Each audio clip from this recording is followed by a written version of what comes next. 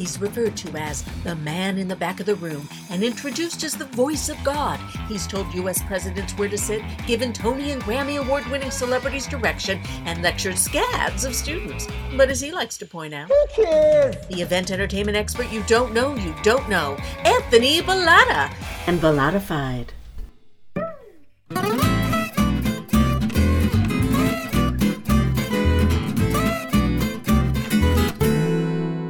Hi, friends, and welcome to another episode of Bellatified, the one, the only podcast about events, entertainment, and engagement. I'm Anthony Bellata. I'm here as I am every week, asking you to like and subscribe. Push that button right now. And also, I'm here with the one and only Alex Epostolidis. Say, hey, buongiorno. How are you? Buongiorno. Hey. Oh, it's beautiful here in Southern California today. It's finally cooled off a tad from the hurricane winds that we were dealing with, and rains and humidity, and so it's feeling pretty good. How are you doing in Atlanta this morning? Doing okay. I think today we're having one of the first full sunny days. It's been pretty much cloudy and drizzly the entire time I've been here. So I'm bummed I missed those winds. I love wind. Mm-hmm. So I'm bummed I missed it, but it's all right. Well, the winds are changing. Let's just say that. And today we have with us a powerhouse pair. Yes, we do. Want to tell us who they are? I will happily do that. So our first guest today graduated from the University of Miami with a Bachelor's of Music in Jazz and Studio Music on electric bass. He performs regularly with the Dave Matthews Tribute Band, the Alex DePew Band, Blood Moon Gypsies, one of my favorites, flamenco guitarist, and many local singer-songwriters, and recently helped create Yacht Jazz, which is yacht rock with a twist. Please welcome musician, composer, arranger, studio and music production artist, teacher, band leader, and all-around nice guy, and I can vouch for that, and co-owner of Pop Nouveau, Sam the Dude Johnson. Woo! And our other guest. Oh, yes, wait. There's more. There's more. There is more. We have another guest with us today. We're very lucky.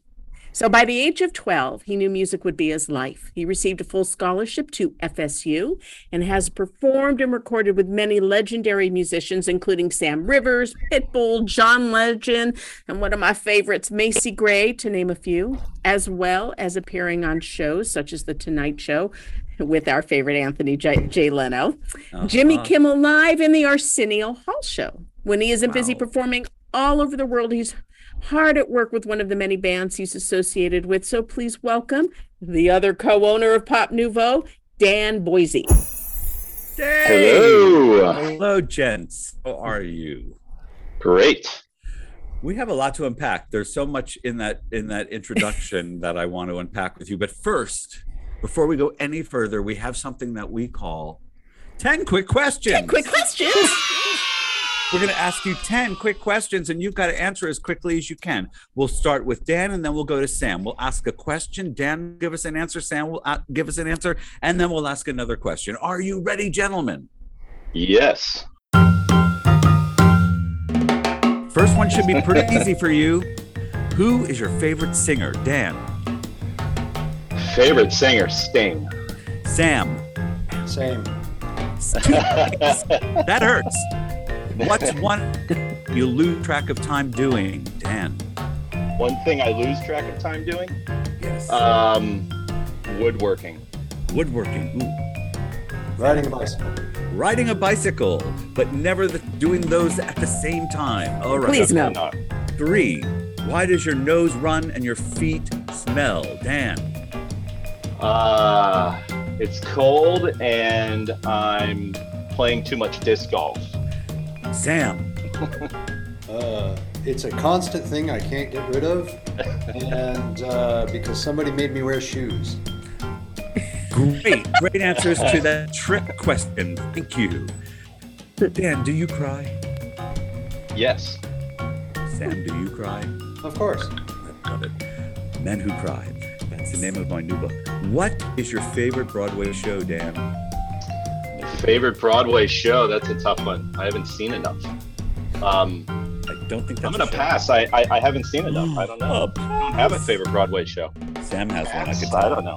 God! Well, I can tell you haven't seen much Broadway. It's between Sweeney Todd and Little Shop of Horrors. Those are excellent choices. Could you Yep. take Dan to one of those shows, please?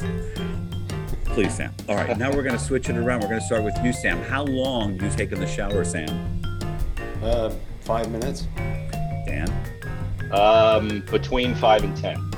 Boy, that's all I can say on behalf of all of us Californians. Have you ever skinny dipped in the ocean, Sam? Yes. Dan? Yes. Together, Sam? No. Dan? No. Okay. No. Just wanted to clarify that. What takeout food do you order most, Sam? Tacos. Dan? Thai food.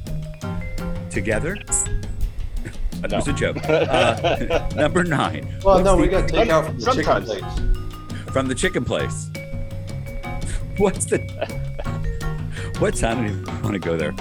Number 9. What's the item on your to-do list, Sam, that you never get to? Laundry.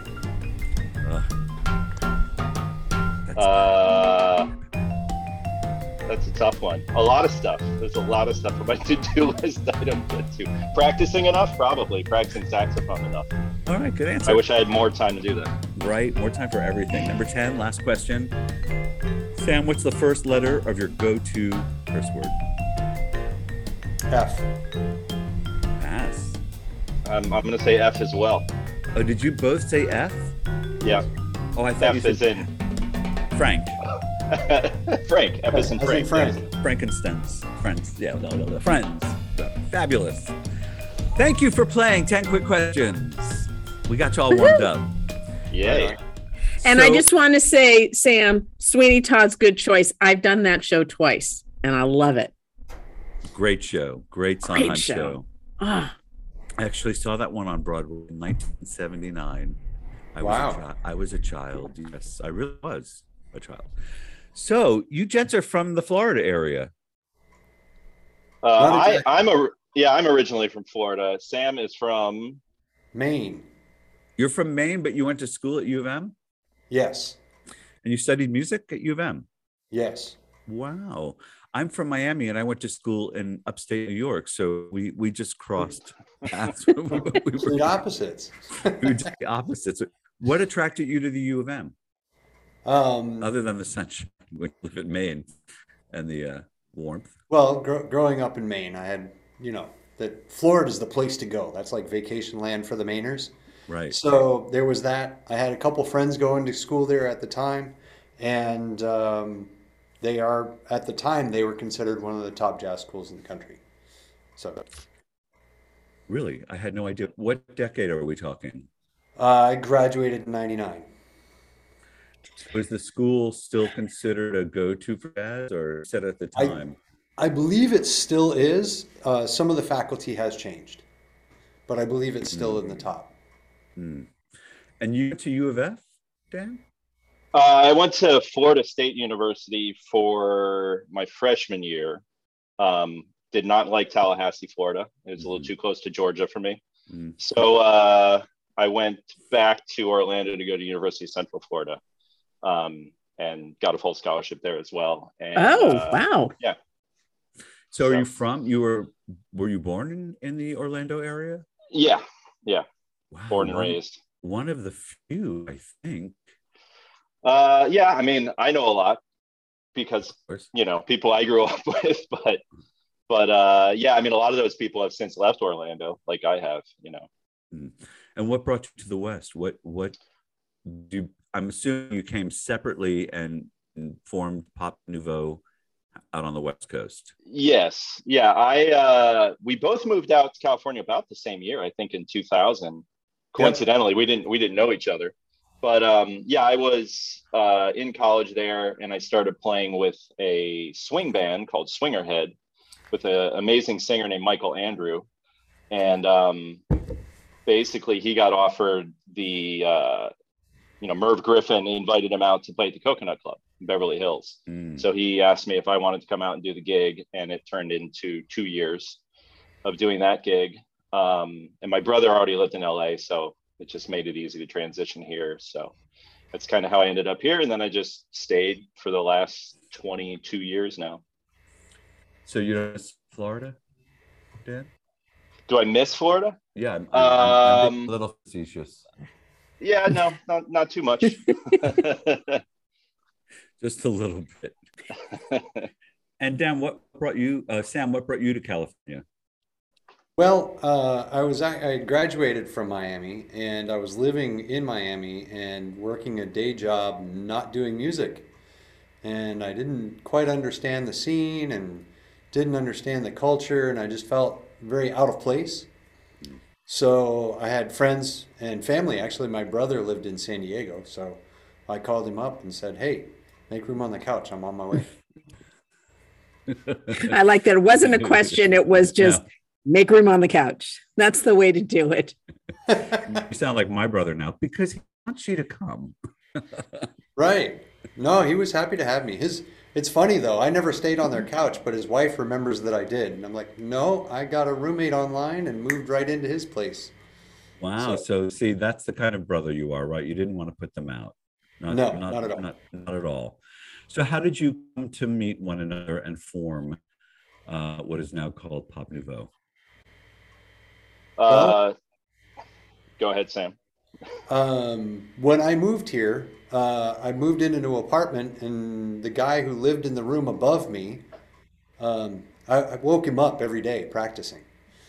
He'd take naps, and I'd be sitting there practicing. Finally, he came down and knocked on the door, but he didn't knock on the door to complain. He knocked on the door to introduce himself and say, "Hey, I'm a guitar player, and we should put a band together." No It took way. about a year before that actually happened, because he had sold all his gear to move to San Diego. And You can't make that up. so we put a band together, and it's been the longest running band that I've been in, and that's the Dave Matthews tribute. You've probably heard of, Stepping Feet, local to San Diego. And we've gone through all kinds of different players. And because it was a Dave Matthews tribute, we needed sax and violin. And our violinist at the time, our sax player at the time was moving to LA and getting bigger gigs and moving on, so we needed a replacement or a sub. And our violinist brought Dan down to join us and start playing with us. I don't remember what year that was. Yeah, it was, I'm going to guess somewhere around 2006, something like that, I think. 2006, Seems 2007, yeah. So we've probably known each other 15 years or so. Yeah. And well, Dan and I just kind of hit it off right away. I liked the way he played. He seemed to like the way I played. And, we found out we're both police fans and just had a lot of stuff in common. So, and one is this idea. It took a while to put our heads together, but this idea of doing a group where we take modern pop music and rearrange it for jazz, which eventually became the group we do now, Pop Nouveau. And there's a third in the group, yes? There's a third, a fourth, a fifth, a seventh? We hire a roster of musicians that work with us. Ah. So it can be 3 or 4 or 5 or 7 or however many you want. But you two are the partners in Pop Nouveau, and you are the two that make it happen and make it run. That's correct. Yes, yeah. The crux of the group. That's excellent. The concept is really, really great. And for those of us who sell music for events, it's really fresh and the very opposite of stale. I'm having a hard time finding the right adjectives right now, but the idea that we can provide background music without it feeling like elevator music, without it feeling stale, like your grandfather's music, if you will. We needed that in our market. Mm-hmm. We were dealing with clients who wanted, jazz is a euphemism for all kinds of background music, right? So they would say, "Oh, I want some jazz." Right. but they really didn't know what they wanted. They didn't want something that people wouldn't relate to. And today's audiences don't necessarily relate to the traditional jazz compositions, you know, they just don't know them. So the idea of presenting pop melodies in that format is genius. It grabs attention and pulls people in. How long have you been doing it? We shot our first videos to start promoting the band in 2014. So it's been, about 8 years now, I guess. 8 years, yeah. Yeah. And how many gigs a year would you say you play as Pop Beau? Do you have an idea? I know Sam usually keeps track of this, so. Well, I mean, you know, we're doing great. In fact, before the pandemic. Yeah. The first 2 months of 2020 were the best 2 months we've ever had. And then everything dried up, of course. So, you know, we all felt the sting of that one. But up to that point, we were doing, you know, 6 to 8, maybe 10 gigs a month. During the busy seasons, it would be more, you know, during the busy corporate times. During the non-busy corporate times, it would be less. But that's a nice gig. You know, Yeah. 6 to 10 a month is great. I think you'll easily get back there. It's just a matter of time, and we're almost there, I would say. How is your schedule looking now, post-COVID? It's a little bit up and down. The summer was slow for us because most of what we do is private and corporate stuff. Right. We don't have a strong hold in a wedding market. So, Right. you know, we're looking for new ways to advertise, new ways to get the word out that we're here and what we're doing. We had an assistant that was helping us as well, who we lost at the time of the pandemic. She had to go and take care of her family. And so now I'm looking for a new one. And it's interesting because there's help wanted signs everywhere. Mm-hmm. There doesn't seem to be a whole lot of help available. Isn't that interesting? It is. I still don't understand it, but it seems to be a thing that's going on right now. So finding good help is difficult, and you know, we're both busy doing several things. As she mentioned in my bio, that I'm also teaching lessons. I work at a couple high schools and help out there, and just recently opened a new studio. So I'm split now between 3 different businesses, and you know, Dan is also a freelance sax player, so he's getting hired to do recordings and gigs and traveling and all kinds of stuff. So we're busy with other projects, which kind of slows down some of the work for this group. Sure. Is this the only group that you work on together? Or do you work on other groups together or with other groups together? I mean, we work with Stepping Feet together still, with the Dave Matthews Tribute Band. Right. And Sam used to do some of his original jazz, which we just, I guess, haven't had time for since we've been doing this. But I remember we used to do that. That's kind of what got us started playing jazz together. I have dreams of bringing that back.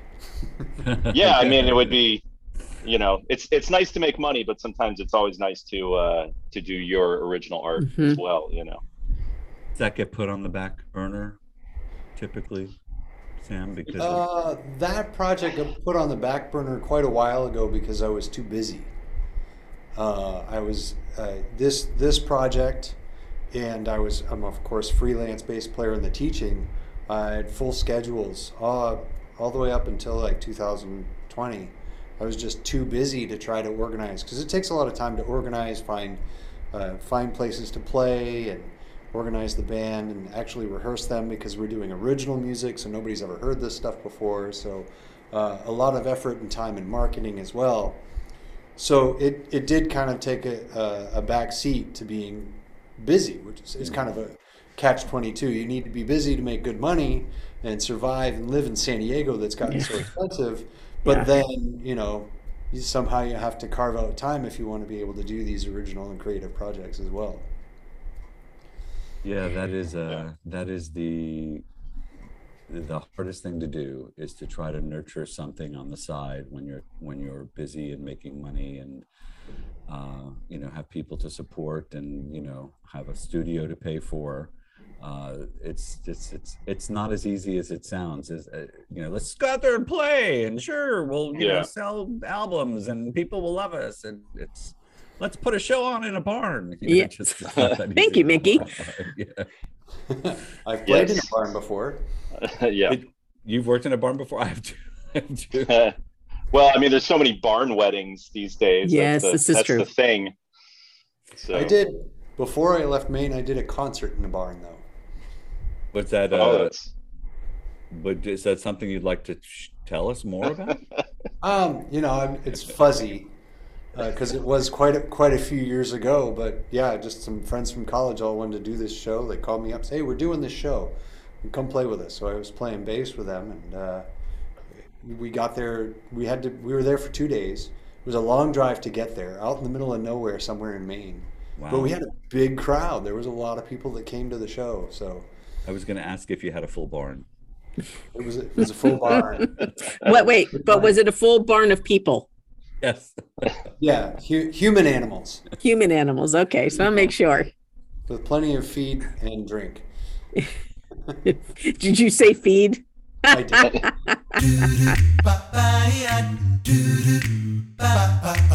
So for the musicians in our audience, tell us how you market yourself to the event community, and what are some of the protocols that you follow to get business in that industry and ensure that your performances are successful. The marketing thing is mostly me getting on the phone and calling or sending emails. That's the most effective, most successful I've had. We do get a few that come in through people doing web searches and stuff like that. But that's a small percentage of our work. Most of it comes through contacting entertainment agents, letting them know what we do, and trying to develop a quality relationship with them. Keeping what we do consistent and professional all the time, so that when we do a performance, everything goes smoothly, there's no issues, everybody goes home happy, and then those people want to call us again. So that's probably the biggest part, is we try to keep everything consistent so that we get that call back. Well, I mean, I can vouch for that because we've worked with you. I've gotten to be on site with you, and I know we talk a lot, Sam. Sometimes a couple times a day. I'm always wondering if you're sick of me, but it is true. You always deliver from beginning to end. You always deliver, and it's such a joy to work with. Well, thank you. You have, if I may say, one of the most smartly comprised websites that I have seen. You address some things in your website that I don't see usually addressed, like, for example, the fact that you bring sound, and you make that pretty clear in your website that you can be self-contained. And the other thing that you do that has, again, nothing to do with actual music is you have a variety of looks that you offer. And most jazz groups don't even think about how the wardrobe, the attire, can really help to sell the group. And not only do you understand that, you've gone out of your way to show us what styles you come and play in. And you know what? That sounds like such a small thing, but it speaks volumes to who you are, and to how smart you are, and to what you and to your understanding of what it is you're doing and what people will want from you. So I want to commend you on that. It really is a superior site. And, I'm smiling because it's so rare that musicians are looking at themselves from that objective viewpoint and ask themselves, what is it that people will want from us in order to book us? And you seem to understand that. So is that something you've learned over the years, or something that you just understood you needed to do? Where did you learn some of these techniques? I think with the wardrobe and the outfits is something I learned over time. I read, I think it was in Miles Davis's biography, there's a section in there where they talk about they were the hippest dressers. They wore the hippest clothes. And, all my jazz musician friends are showing up in shorts and a t-shirt with flip-flops or jeans, or just, we look kind of homeless almost sometimes. And I'm like, this isn't what we studied. This isn't what we were admiring. The musicians that we admired were wearing the hippest clothes. We should be doing the same thing. So that was kind of one thing that started it for me. And I've seen a lot of bands in San Diego where they've come in and they've full costume and it looked great. And I'm like, if we're going to be successful, we kind of have to adopt that as well. So it was a little bit of both of that. Great. It's true. It's not just about how you sound, it's how you look. And, it sounds a little, what's the word? It doesn't sound nice. And from our perspective in the agency, we've had clients say to us, I've actually had a client excuse a trio from a gig because they were older than she wanted them to be. So she excused them. So, there is the other side of this where it feels very prejudicial, but it is important to look your best. This is not about being beautiful. This is about looking like a group, looking clean, looking sharp, and like you say, looking hip, right? It's not, it's because if the look supports the sound, then you've grabbed people. And even though you're in the background, it's okay to grab their attention. You just don't want to need their focus while you're playing, right? But for people to, on occasion, look over, hear you, acknowledge you, then we're doing a good job. And I'm sure you get that all the time. I have to believe that when you're playing, even in the background, you're feeling the audience and they're feeling you. Would that be a true statement? We always get somebody who comes up and says something from the audience, usually a compliment. They really enjoyed the music. You can look around. Most people are doing what they're doing, which is networking, which is why they're there. But you look around and you can tell who's decided not to network for a moment so they can listen to the band. And we can see that. We can feel it for sure. So could you talk to... Go ahead, please. No, I was going to say, and, a lot of bands, I don't think, realize what these, as my phone rings, what these performances are, and a lot of times we are background music and we're sort of creating the vibe in the room, and we want to be noticed, but we don't want to be noticed. You know what I mean? Like you want, it's a fine line between being noticed for the right reasons and noticed for the wrong reasons. And it's just knowing that how you look is a big part of this kind of work. And I think Sam and I mean, we've done doing these kind of gigs since we were in college. And so we've seen what works and seen what doesn't work. And I think that was a big thing with the costumes and creating these different looks, because that's as much a part of it as the music is sometimes.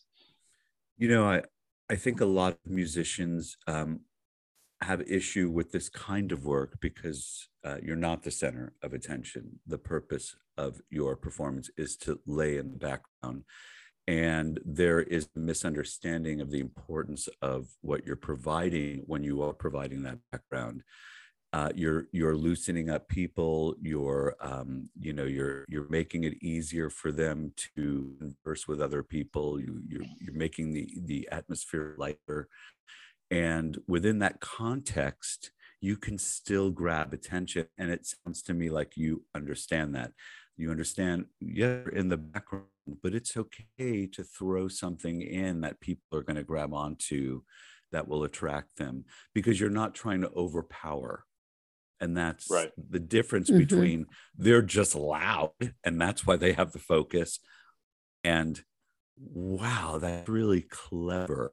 That's a really clever arrangement. Oh, I know that tune, but I've never heard it play that way. Wow. And that's instantaneous, right? You don't have to grab somebody's focus for 45 minutes to give them that. And that's what you're doing. And that's why you're getting the appreciation that you're getting. And it's a fine art. And thank you for saying what you're saying, because I want so many more musicians to understand Yes. that people are not being rude. They're there to do what they're supposed to do. You're there in a background situation. You can still make it great and engaging. Well, yeah, the fact that you understand that you're appreciated, even if all eyes aren't on you, you know, that's Absolutely. ego-less in the best way. Right. Mm.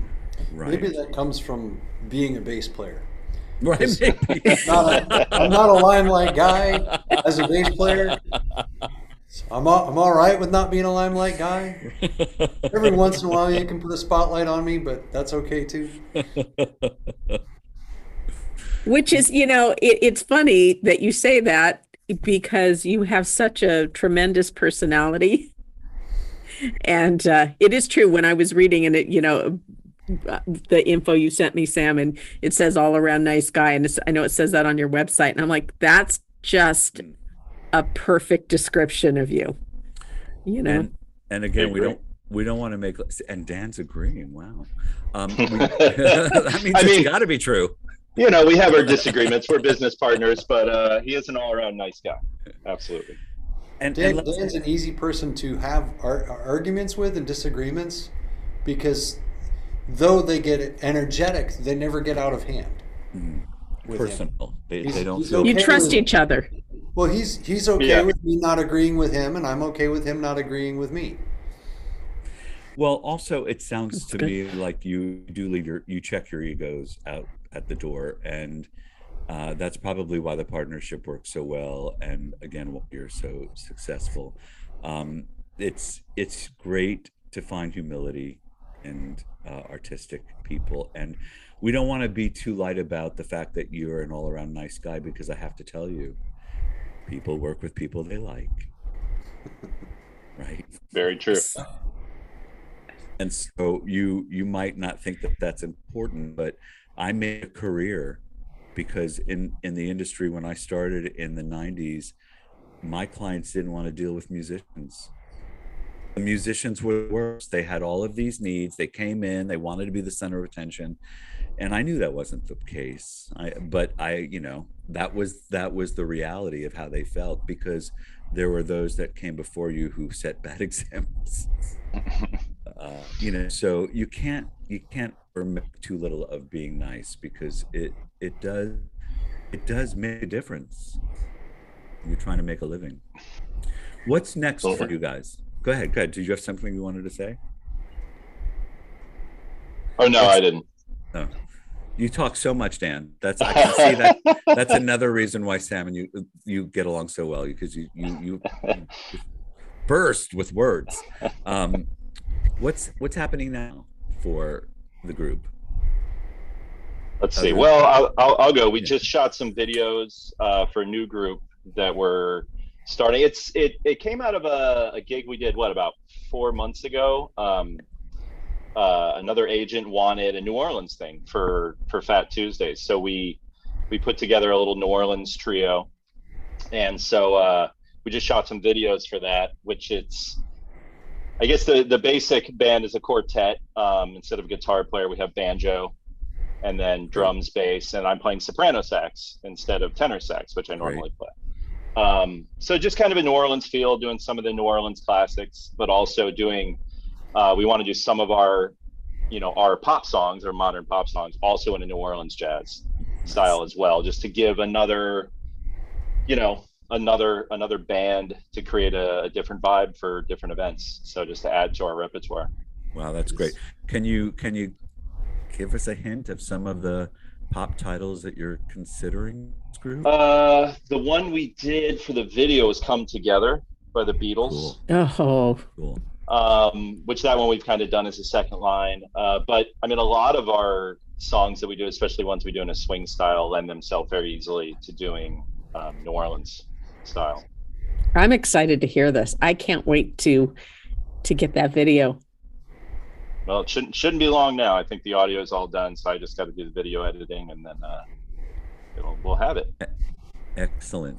You guys are always creating. I have to say, I'm so impressed. I don't know how you find the time or the energy, but you're always creating and always thinking of new things to do to try And that's great for us because, the more you offer, the more we can offer you, which makes me happy because, like Anthony said, I won't work with people who aren't nice. I just won't.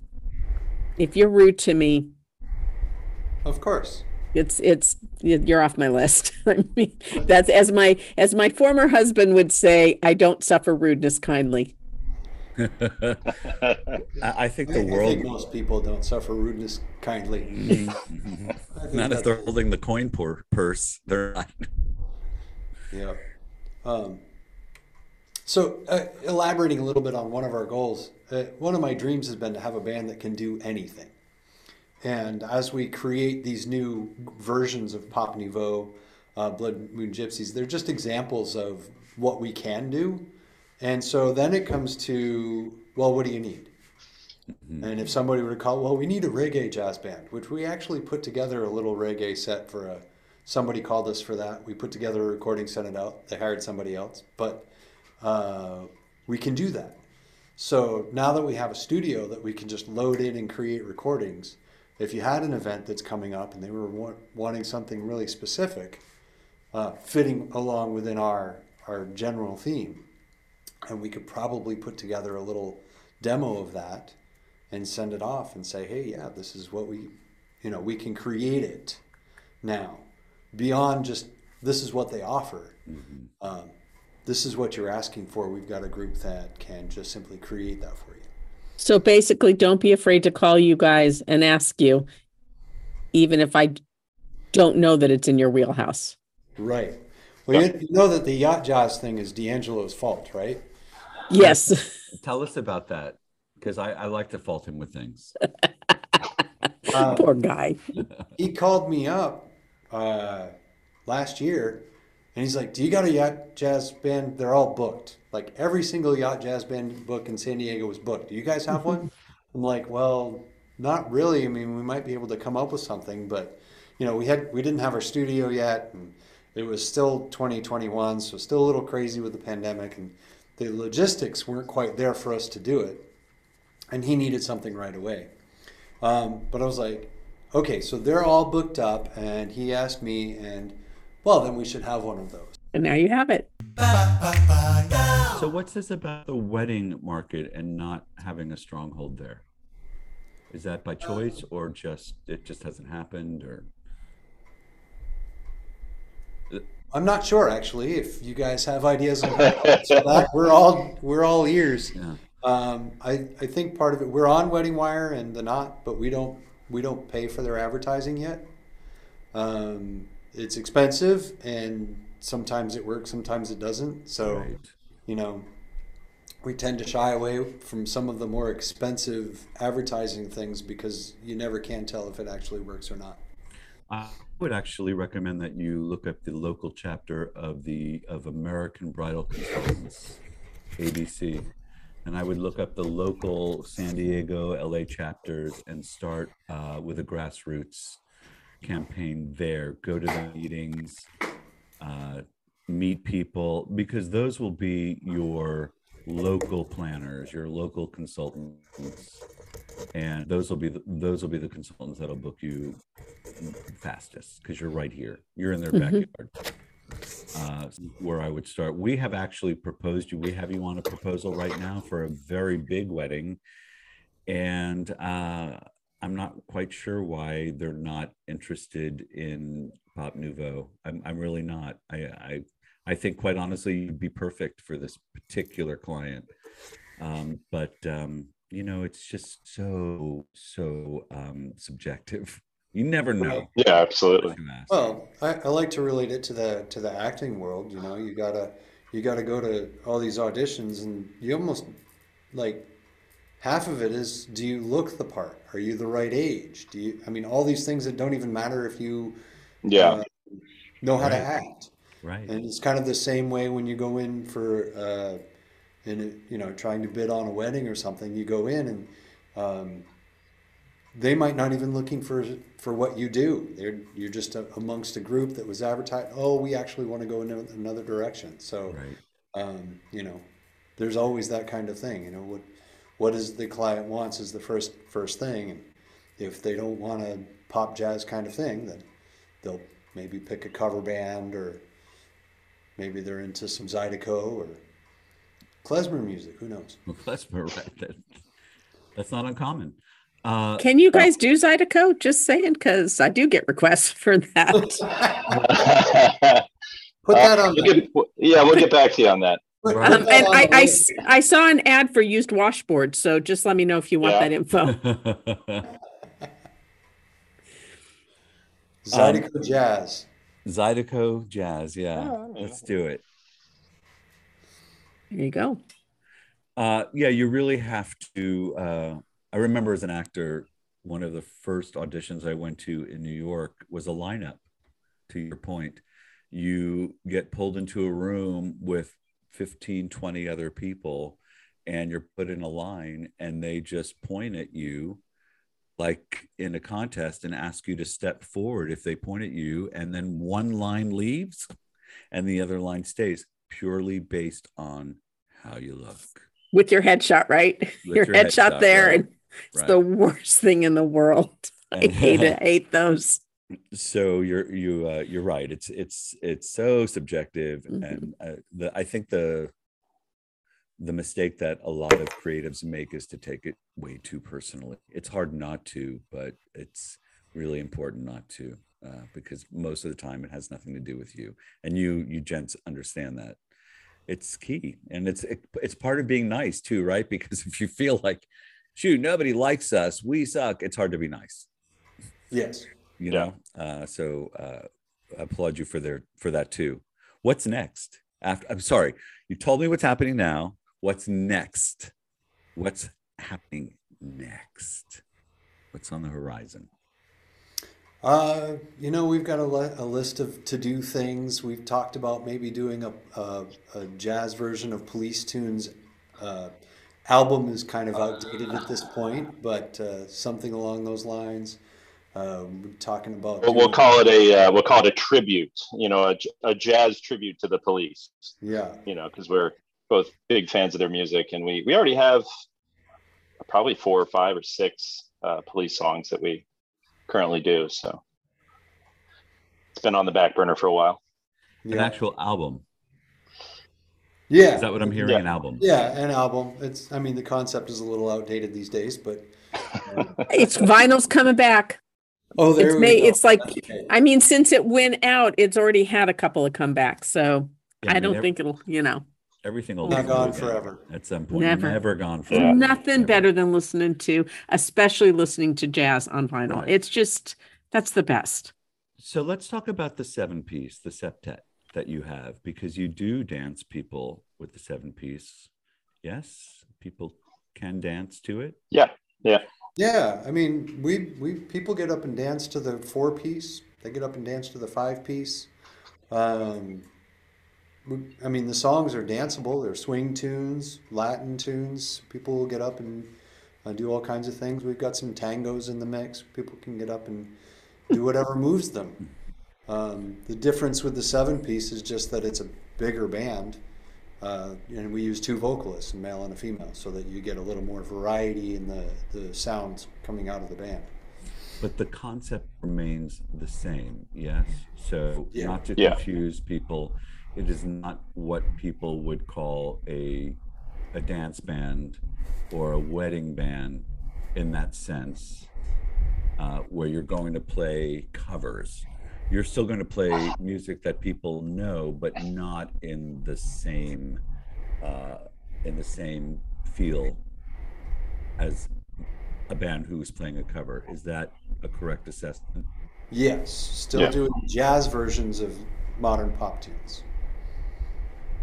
I love it. What are some of the more up-tempo jazz tunes that you would do in a pop tunes that you would do in a jazz style? We do a sort of a Latin. So many. We do a Latin version of "Toxic" by Britney Spears. Oh. We've got a couple Latin tunes. Billie Jean. We do like kind of a salsa arrangement of Billie Jean. Where's my song list? I don't have it on me. I know. we do Carry that a at all swing times. version. Yeah, we do a swing version of "Wake Me Up Before You Go." I love that. What's the? I know we do some other another Wham tune. I know it's so tough because I think we have about 150 arrangements or something, 140, 150. Getting so close to that. It's always when people, ask, you're like, oh, just pulling them out of the top of your head. But we do a few Hall & Oates things. Private Eyes we've done for a long time. And we've got an arrangement of Eye of the Tiger. Oh, yeah. Swing arrangement of Eye of the Tiger. And then we've got a sort of a Latin arrangement of Guns N' Roses. Sweet Child of Mine. Sweet Child of Mine. In which we purposefully eliminated all the guitar parts. Wow. So all the parts that, make the guitar players happy, we took them out. And then put a drum solo at the end of the arrangement. So do you actually write out the arrangements and follow them, or do you come together in a session and work out an arrangement that way? How does that work for you? Both of us use Finale, do our arrangements on Finale, create charts for them, and then every once in a while we get together and we'll rehearse out those new arrangements just to see if what we did works or if it needs editing. Yeah, it needs changing. But you both arrange on your own, so you're both providing arrangements. Now, how do you select the tunes? Is it a question of deliberating on a tune, or if one of you likes a tune, you do an arrangement and you try it? Is that how that works? Pretty much. For me, I've got lists of tunes that we should do, and sometimes I'll grab one off that list, or I'll be sitting in the car listening to a song and going, hey, this would be a great swing tune. All right, I'll make a note and then put it on the list, and maybe I'll write a chart for it. Right. Is this one of the things that you guys sometimes argue about? Not really. The troublemaker. The quality of the arrangement is something we will argue about. Sometimes the quality of the chart is something we will argue about. And I think there's been certain songs that maybe one of us likes more than the other. We'll say that. But I mean, diplomatic. I think it's a great tune. I know you don't like it, but I think it's a great tune. Specifically speaking of The Gambler. Dan doesn't like the arrangement of The Gambler that I created. Kenny Rogers. But I think it's a great tune. It is. The original is great. Yeah, and that's it's a little bit. Yeah, the arrangement comes out differently. Yeah. Yeah, and sometimes pop songs, it's hard to make them work. People ask us for more hip hop, and the problem with hip hop is there's just no melodies. Right. And I'm playing a saxophone. I can't rap through a saxophone. Right. No. So it doesn't work, and sometimes there's really no chord changes either. So there's nothing to latch on to. There's something I want to do with that though. Even with the hip hop, is most of them it's just a melodic loop that just keeps going and going. So one of these days I'm going to take with these loops and I'm going to splice them all together, and we'll create a little hip hop arrangement of some you of do a the medley popular loops and do something like that. And we'll include the Fireball on that one. Fireball. If you can make hip hop music melodic, then you got me. There you go. Well, the reason I'm including Fireball is because Dan is the sax player on that cut. Oh, are you really? That's one of my few claims to fame, but I was fortunate enough to play those 4 notes. Over and over and over and over and over again. I mean, really, it was only about 45 minutes of my life. So, probably the most lucrative 45 minutes of my life, I will say. That's all that matters. At the end of the day. And you have an album credit, right? Yep. Okay. I mean, and you had fun. I can't actually find it anywhere, but I get the checks. As far as actually being credited, it's the weirdest thing. Like, I don't think I'm actually credited on the album, but I get the checks. Okay, so, right. It's like an actor scene hitting the cutting room floor. At the end of the day, you got the check. Right. Yeah. But you hear yourself in the album. But I am in there. Yeah. Okay. All right. That's well, as me. long as they're That's paying me. you, right? As long as they're paying you. As long as I get the checks. Did you record that in LA? Yeah, I recorded it actually in Oxnard. The producer of the track, him and some other producer friends had actually created the song before they even sold it to Pitbull. You know, they were kind of shopping the song around. They created it in a couple days, basically, and they shopped it around, and Pitbull was interested, so they, RCA took the song and he wrote some lyrics over it, and the rest is history. It's interesting that it happens that way sometimes. These producers create these songs and then sell it to an artist. Interesting, but the artist gets the credit. Typically. At the end of the day, I mean, the producer who wrote, he gets all the writing credits, the producing and writing credits. So he gets, about 50% of, what comes in on that song. On the royalties. Yeah. But the actual album credit could be negotiated differently. In other words, the producer still gets paid, but the album could still say that the artist wrote the song. Yeah, I mean, I guess you could do that. I don't know if that song actually is that way, but it's possible. I mean, and that's common with a lot of, Britney Spears and things like that. Those songs are written by, and usually they're credited to the actual person that wrote it. To the and writer. a lot of which in a lot of cases is the producer. Really produces the album. Yeah, a lot of producers are, also writers and musicians and whatnot. So they usually at least have a part in it. Now, isn't Keisha on that song? Kesha is on that song. I don't think she's on Fireball. It's John something. There's a guy singing on that song.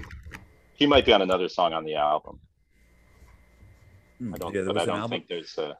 There was an album of a lot of duos, a lot of duets. Yeah. Pitbull he's always got different guests, people singing. Is there anything you guys like to promote?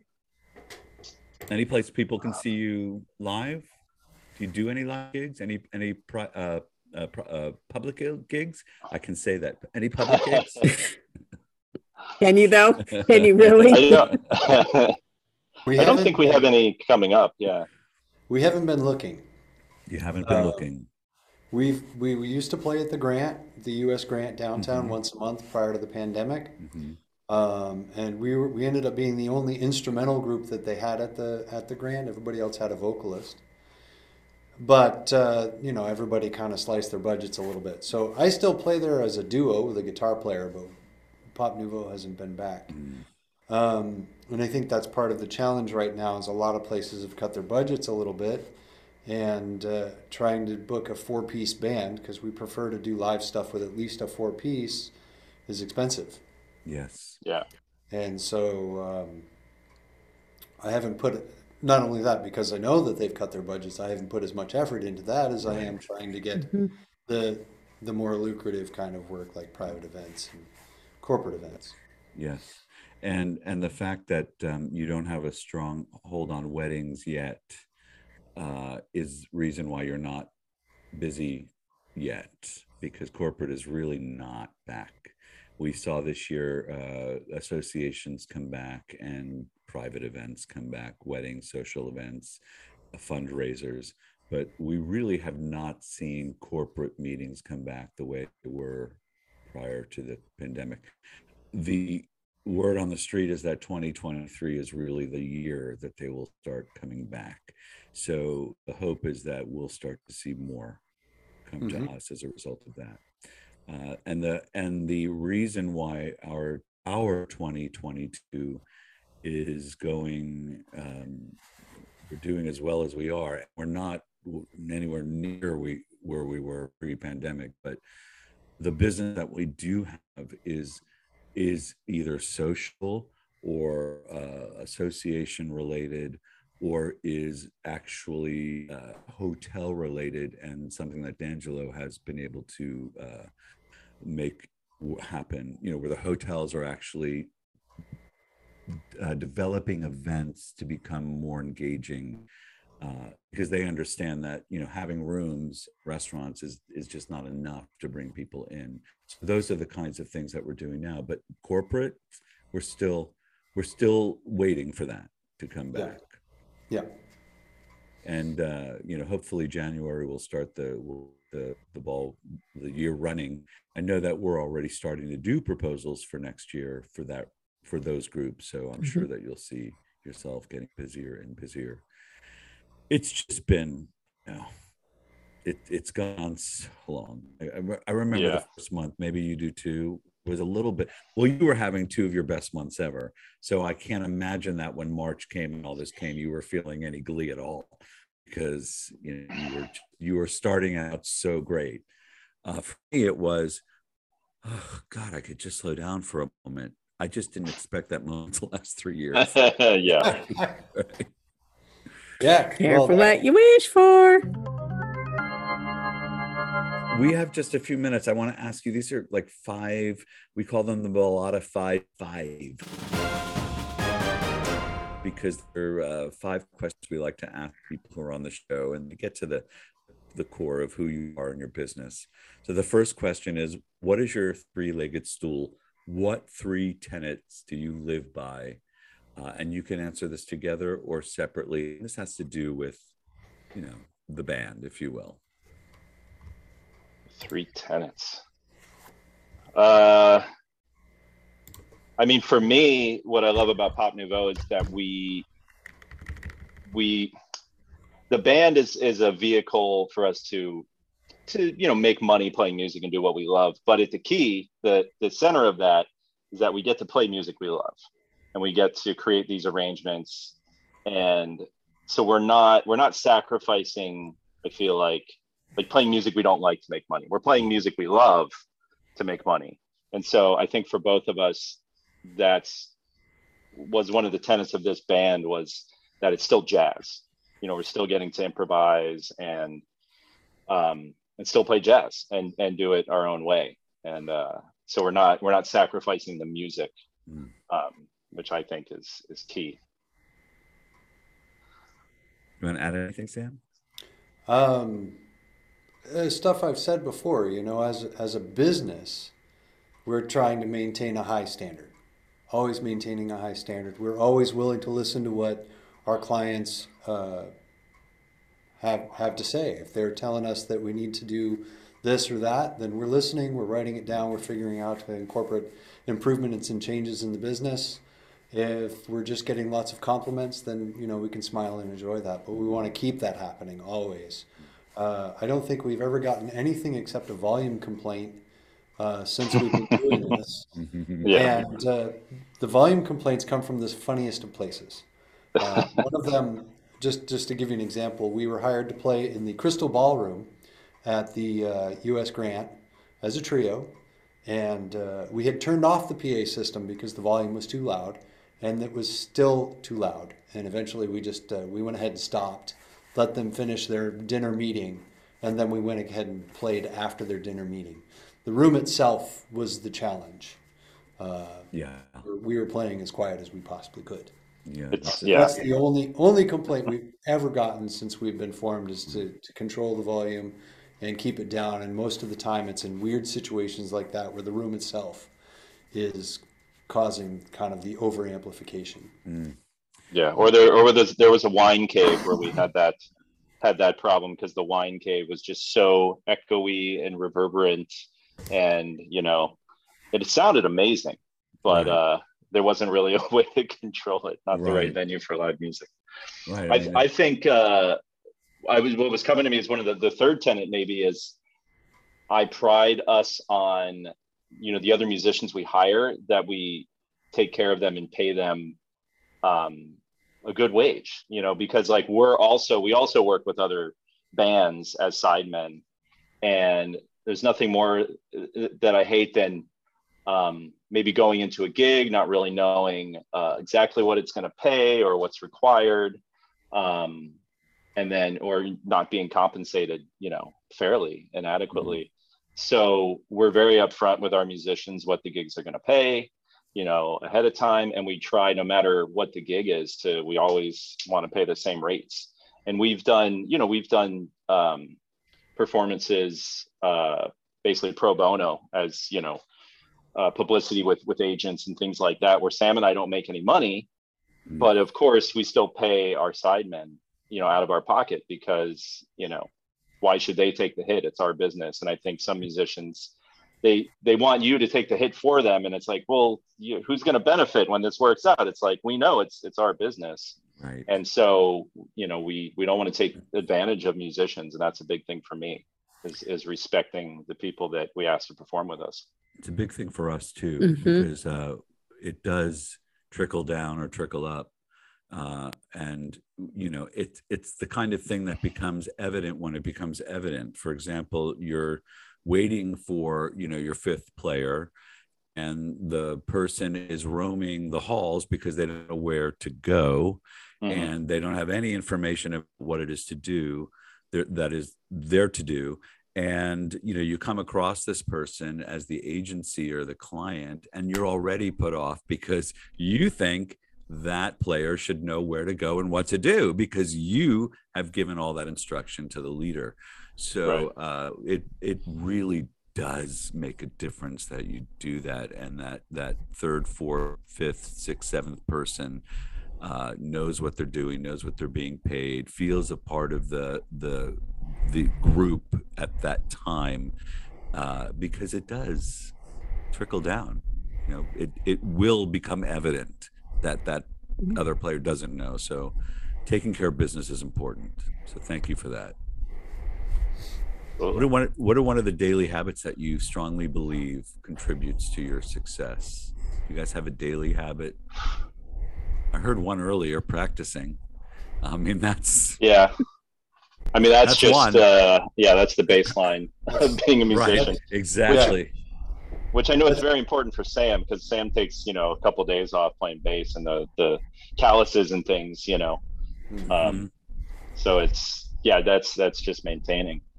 I don't know if you guys can see this sling that I'm in.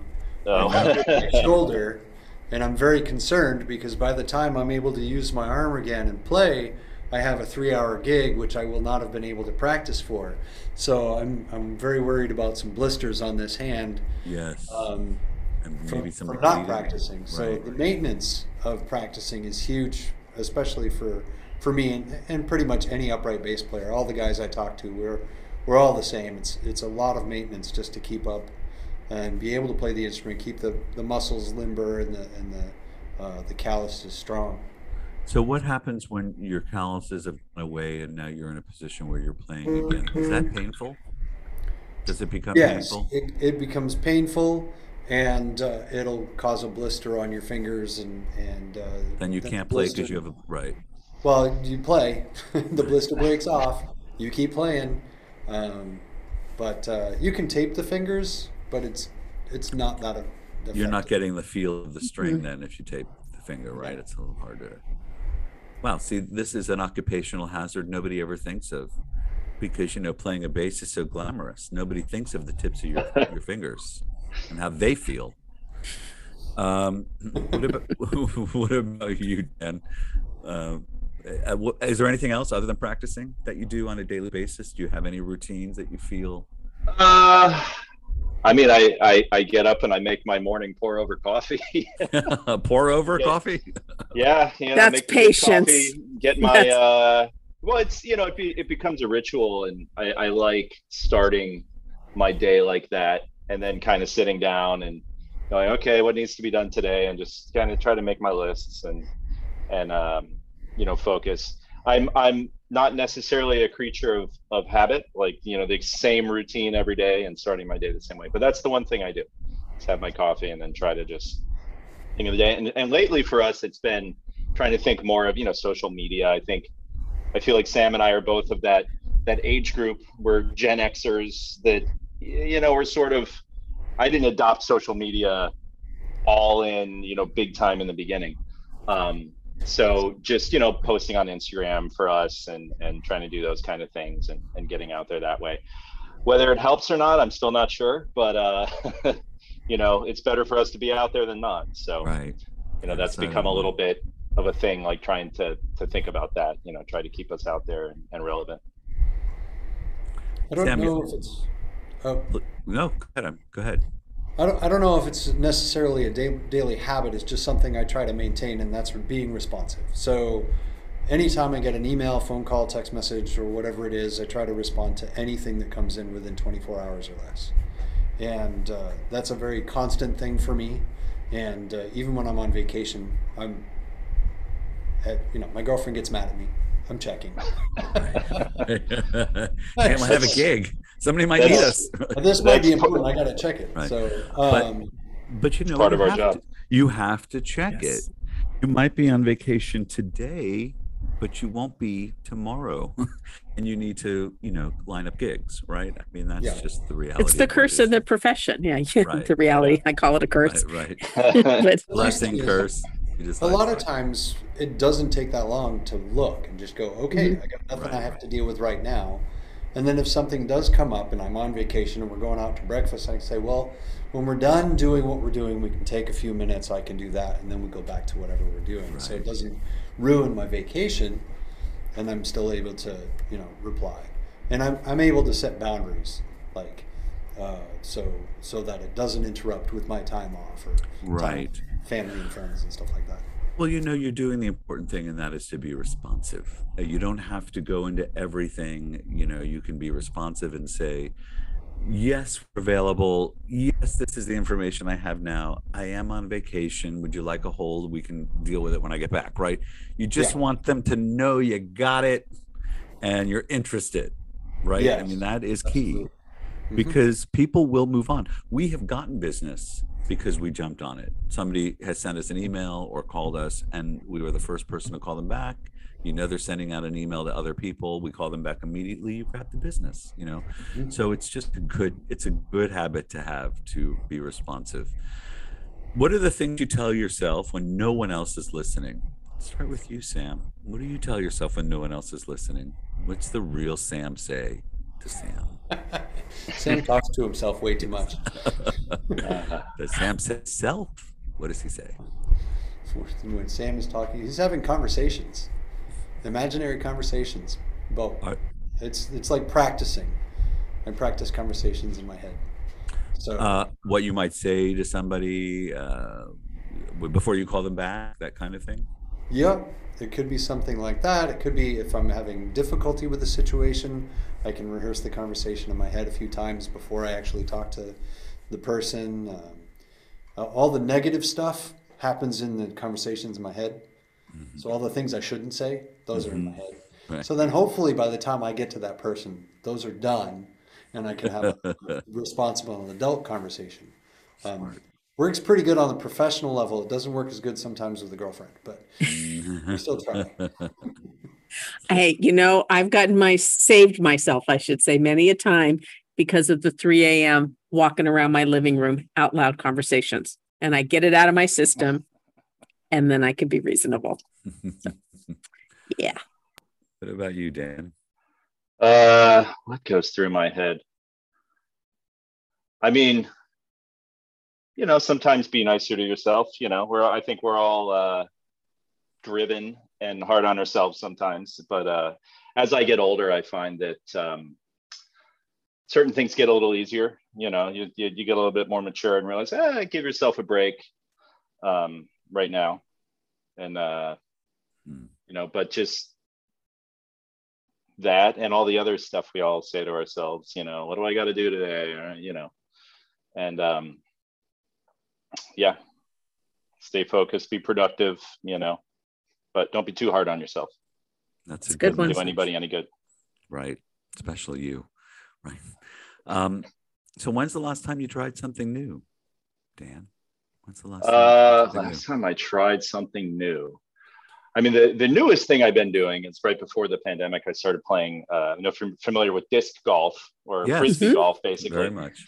I started playing with a few musician friends right before the pandemic, and was doing that a little bit. Then the pandemic happened, and that was about the only thing we could do. So it ended up being a blessing because it gave me a reason to be outside during the pandemic, a reason to see people and hang out with friends. Most of which are musicians. But over the course of the pandemic, that group of people grew. And so now it's become a whole kind of a club, and I'd say it's about half musicians and then other friends of musicians and stuff. But it's actually kind of been a networking thing. I mean, actually, I've gotten work from people in our crew, a trumpet player friend of mine that's now hiring me to do sessions and stuff. And he does film and TV composing. And so it's, I mean, that's probably the newest thing I've done. I'm trying to think of anything, super recently that I've tried. I'm trying to think even any exciting food or anything I've tried. I don't know. Well, maybe it's time. It's time to try something new again. It sounds like it.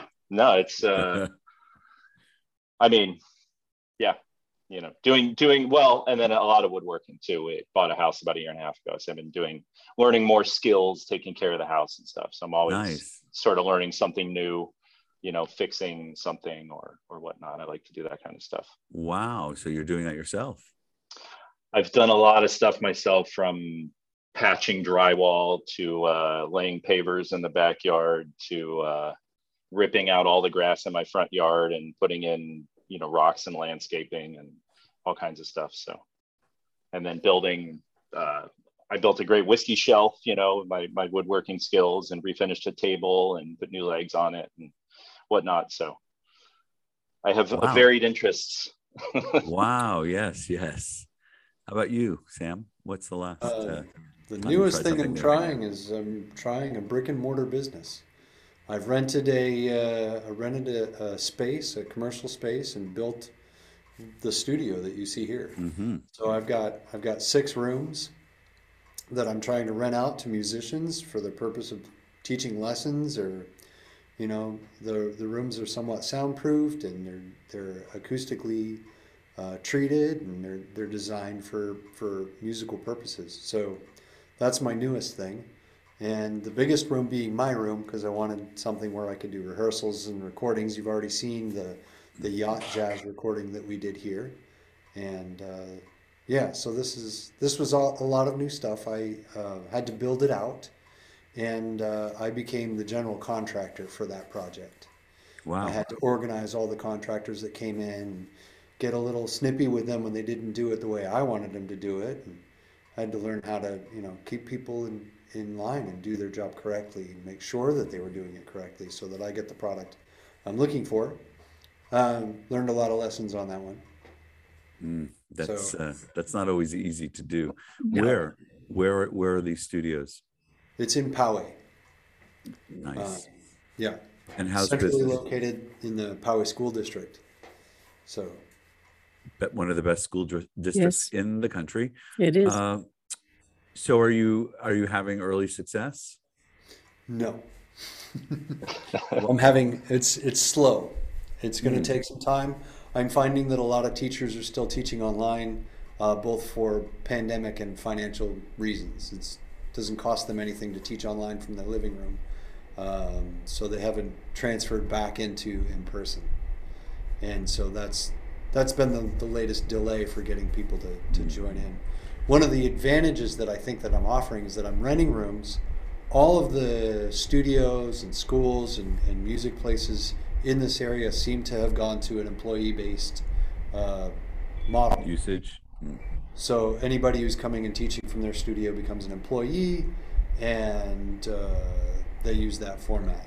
And I was actually offered the same thing from the studio I was teaching in. I didn't want to do that. I wanted to stay independent. And I couldn't find anybody else in this area that was doing that. So I decided to build my own and offer what I wanted. Is it are the rooms big enough as a small rehearsal space?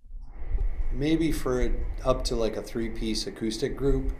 So I've got a couple friends that are like string quartets, things like that, or a little, maybe some bluegrass or something where you don't have to be amplified. It would be fine. But they're not rehearsal rooms in that respect. The rooms, I've got 3 rooms that are 8x8 and 2 rooms that are 9x10. So I don't know, it's like a small bedrooms inside. Right. Well, I was kind of thinking too of, vocalists. Yes. Coming in with the keyboardist, Absolutely. If you know anybody, send them my way. I will. You know I will. I'm always thinking of you. I'm always trying to help you out, Sam. You know that. Right on. All right, last question for you both. How old would you be if you didn't know how old you were? What would I be if I didn't know how old I was? That's Every morning I'm reminded of how old I really am. By? My body does not want to move the way I want it to. Right. Get used to that.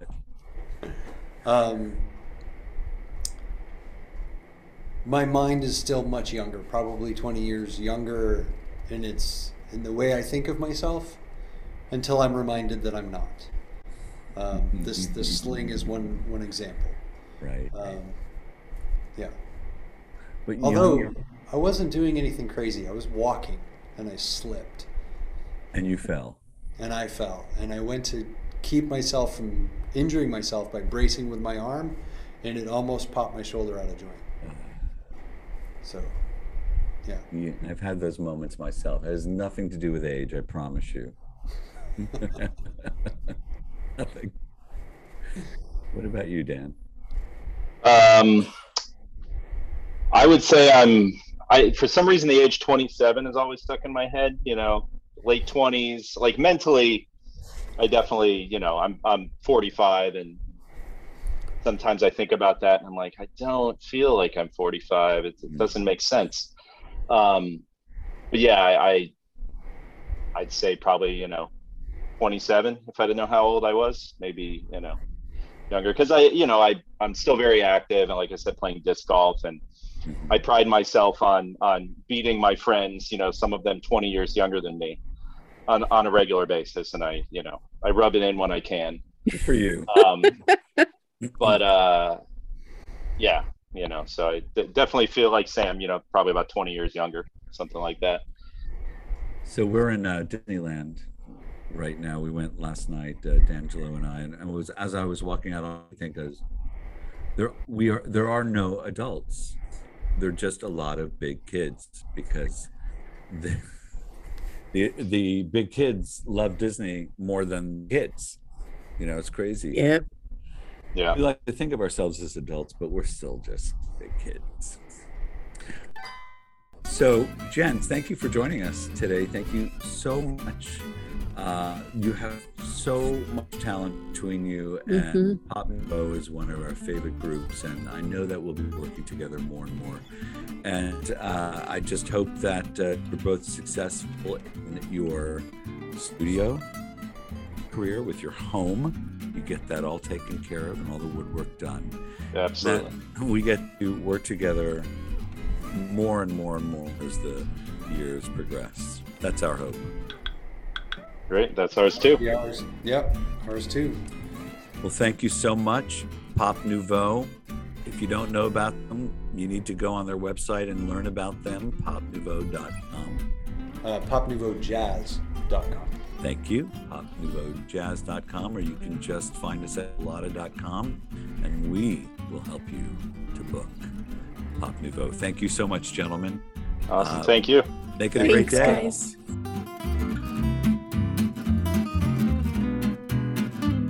Hey friends, thank you so much for listening. We had just one little favor to ask you.